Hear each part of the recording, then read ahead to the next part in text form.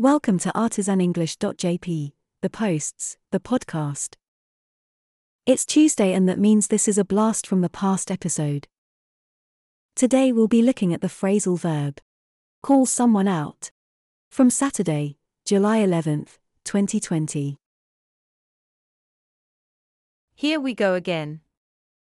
In call someone out, we have a phrasal verb that can have three different meanings depending on how they are used. To start, let's look at the most straightforward definition to understand. If China were to attack Japan militarily, Japan would have to call the self-defense forces out to deal with them. In this sense, to call someone out means to send for someone to help in an emergency. The next meaning relates to a workers' strike.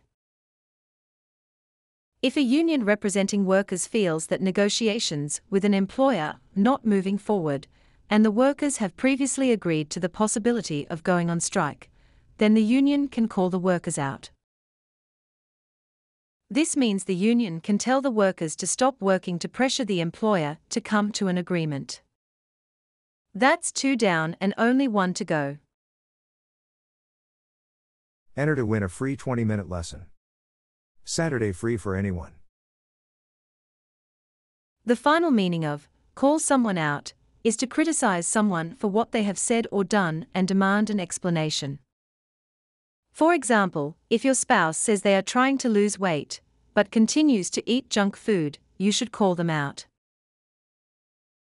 What they say and what they do are different things, and it's your responsibility, as their loved one, to demand an explanation.